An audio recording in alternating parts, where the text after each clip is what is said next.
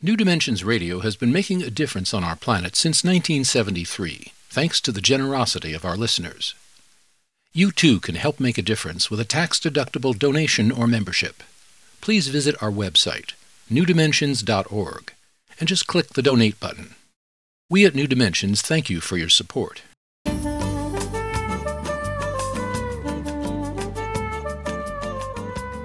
Hello, I'm Justine Willis-Toms. Welcome to the New Dimensions Cafe. Today I'm hosting Terry Tempest Williams, and she's the author of When Women Were Birds.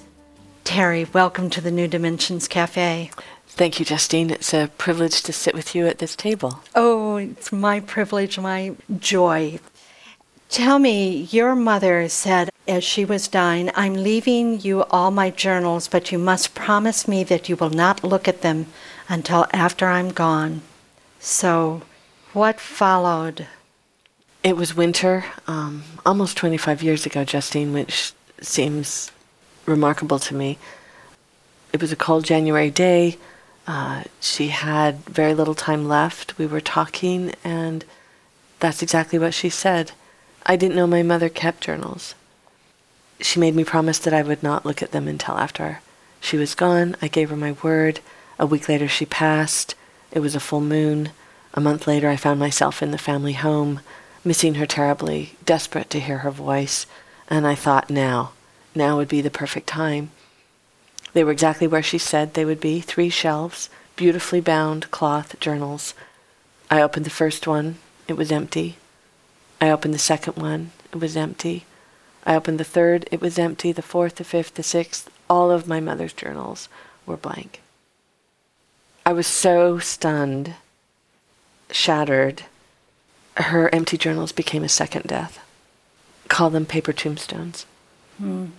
You've used these blank journals, as a kind of koan as you returned later to think about it. You didn't think about it right at the time, I think. Is that right? No, I think I was so shocked emotionally I couldn't afford to. Yeah. The grief, all of us who've lost our mothers know that grief. You feel orphaned because no one is holding our birth story anymore. So I remember just gathering up the journals, taking them out to my car, going home, putting them on my shelves, and writing in them unceremoniously through the years. And it really wasn't until I turned the age my mother was when she died that I went back and really thought about what was that gift that my mother bequeathed to me. What was she really trying to say? So it wasn't until I was 54, 25 years later, that I went back to revisit that gift. And that asking, what was she trying to say? That question, you come at it from all sorts of different angles. And it's a very dynamic, energetic for you right now. It's true. It can be thought of as an interrogation. My mother left me her questions. There were times where I thought, was it a cruelty or a generosity? Was it her absence or was it her presence? Was she saying, please fill them because I couldn't? Or was it an act of defiance because she chose not to? I think you're exactly right. It does feel like a koan that you just keep turning around and around and around, because ultimately there is no answer. I believe my mother wanted her journals read. How do I read them now? I read them as infinite possibilities, the blank page. Yes. If she's saying, I want you to read my journals, here she's on her deathbed, she is leaving you with I'm trying to think of the word, it's an enormity of information in that statement, because she knows that it's not been written, there are no words in there, yet she collected a journal year after year after year until she had 3 shelves. I know, and I think about that very act. I don't believe she thought, I'm going to have 3 shelves of journals and leave them to Terry. I don't think that was it. I think that you just touched on the act, the hope, the attempt.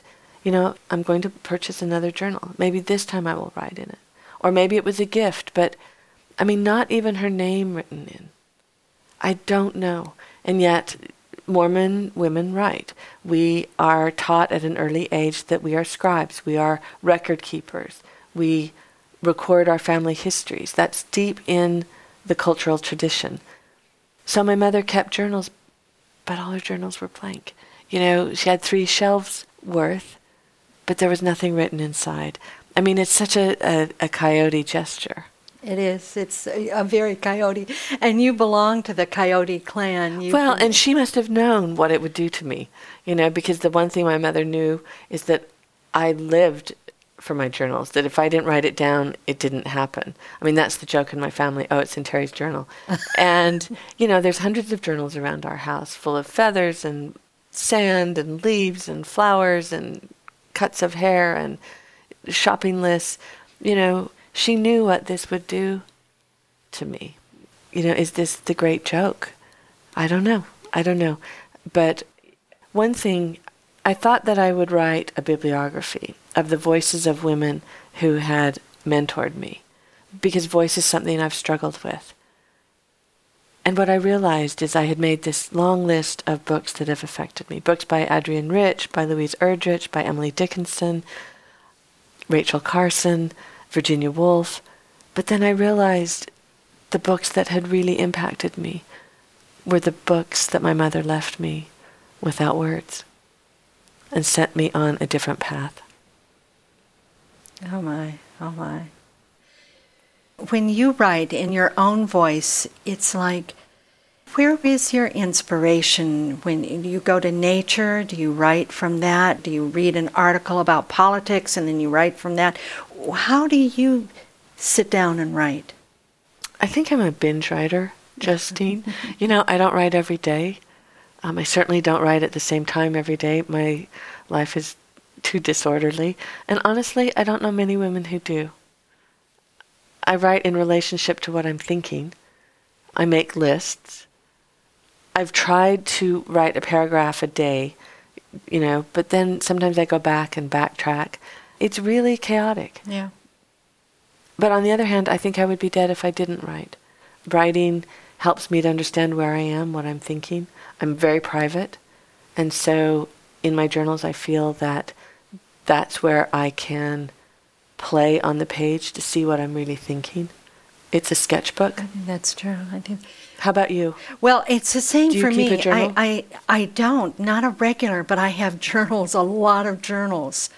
I use color sometimes, and I draw pictures and outline things in color. And then I like to have a deadline that I have to write something for this newsletter or something, and that's so exciting for me. Then it forces me to sit down. So I keep a little list of ideas to write about. Right. Just something that grabs me. I don't know, something passes by my peripheral vision, and I think, I don't have the time right then to write, but I'll write down the subject, and then later I'll go back to it when I need to have something to write about. And that's fertile, isn't it? It is fertile. And I think that's a really great point, because sometimes I'm so overwhelmed.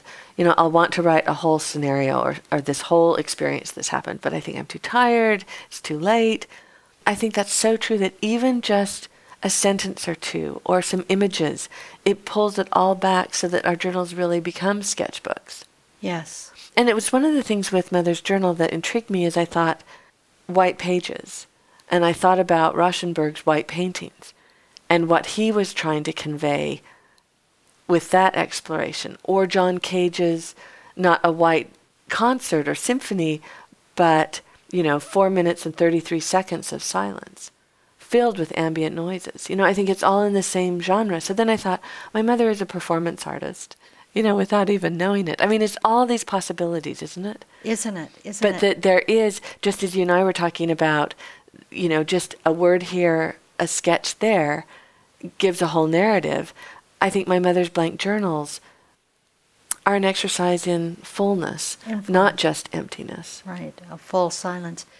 You talk about when you had kind of assembled this book, some pieces in this book, and you were thinking, what do I have here? And you went downstairs, you described going downstairs and pulling out an easel. I love that idea of pulling out like a kid's easel and you put a couple of columns. Describe that process. Well, that was from the humiliating experience of being at a family reunion, a Romney reunion, actually.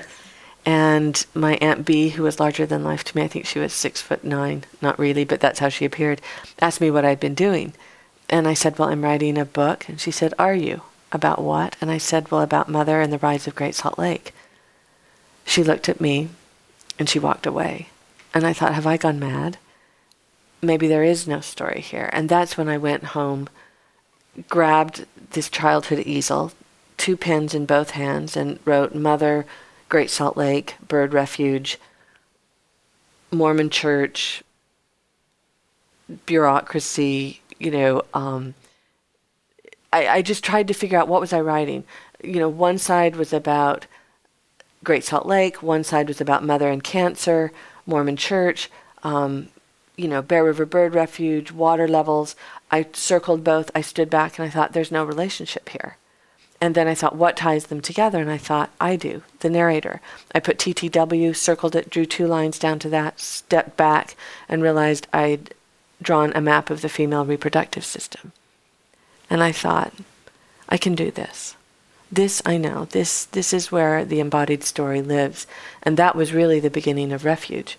And that was your first book. Right. That wonderful book. Still, it's so vivid in my mind. More than 2 decades ago, we sat down and talked about that. It's amazing. It's just amazing. And now with the new book, now 14 books later, this new book, When Women Were Birds, you really bring that almost full, I'd say circle, but I'd say full, as you would say, spiral. And Justine, that's why it means so much talking with you, because when I say amazing, it's amazing the relationship that you and I have shared through the years, through narrative, watching how you have grown new dimensions with Michael and in your own voice, in your own right. I think this is the evolution that we go through as women, and it means so much to share it together. We can't do it alone. I think that in a voiced community, we all flourish. In a voiced community, yes, in a voiced community, we all flourish. And I'm just so grateful to know your mother now in a deeper way, and to know, again, you've brought back your wonderful grandmother, Mimi. Say something about Mimi. Being here in California, she so loved the Bay Area. She so loved the Presidio. She loved the Muir Woods. My grandmother walks with me everywhere I go, in the same way that my mother's heart beats inside mine. We carry our dead with us, right? And it's an ongoing relationship. And so I think after 25 years of both Mother and Mimi's passing, I loved writing this book because it meant that I could be with them fully again. And not as a daughter or granddaughter, but as a woman. And I think if there was one thing I would want to say to my mother, it was, if only you knew that I am more of your sister than your daughter. Mm-hmm. Terry, I have to say, as you were talking about Mimi and your mother, I'm recalling something that I read many years ago that I was connecting. You were an egg inside your grandmother Mimi when she conceived your mother. You were present because the potential of you, let me see if I can say this. Women in utero, eggs are fully formed at about 3 months old. So the potential of Terry actually lived inside your grandmother, Mimi. Don't you love that, thinking about your own grandmother? Don't you just love that? I do. To me, that is eternity. It's such a strong, strong connection that we have to the feminine. All men have it, women have it, because the men are the eggs too. That's right. And all are connected to that matriarchal line. And I think about the moon, and I think about today, as you and I are speaking, it is the moon closest to Earth. Right at perigee. And, there's just so much wonder all around us, and the mysteries. And I think that's what I'm so grateful to my mother for, that as a woman of 54, now 56, she left me this mystery. And I think it's allowed me to really inhabit my voice more fully. Because I've been afraid. I think if we're honest, every woman is afraid of their voice. Because if we use it, what's the outcome going to be? What are we going to unleash? Are we strong enough? We are. We are. And we must be these days. It's time. It is time. And I think about Helena Sixu, where she says, if we fail in this century, it's because we are afraid. I don't want to be afraid. The world is asking everything and more of us, both men and women. And I think it has everything to do with voice and courage. And as you so beautifully represent, deep listening. Terry, thank you so much for being with us on the New Dimensions Cafe. I love you, and I love thank you with this gardenia and spiral rock between us. Thank you. Thank you. I've been speaking with Terry Tempest Williams. She's the author of When Women Were Birds. And if you'd like to be in touch with her, you can go to her website, terrytempestwilliams.com. Or you can get there through the New Dimensions website, newdimensions.org. I'm Justine Willis-Toms. Thank you so much for joining us on the New Dimensions Cafe, and please do join us again. You've been listening to the New Dimensions Cafe. This series of shorter interviews features many of the remarkable guests also featured on our internationally syndicated one-hour New Dimensions radio series. To access more than 1,000 hours of programs, to subscribe to our newsletters, or to become a member, please visit us at newdimensions.org.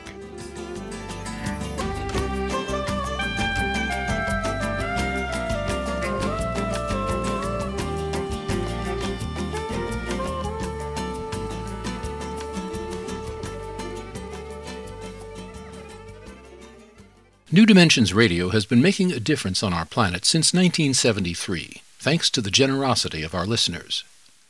You too can help make a difference with a tax-deductible donation or membership. Please visit our website, newdimensions.org, and just click the Donate button. We at New Dimensions thank you for your support.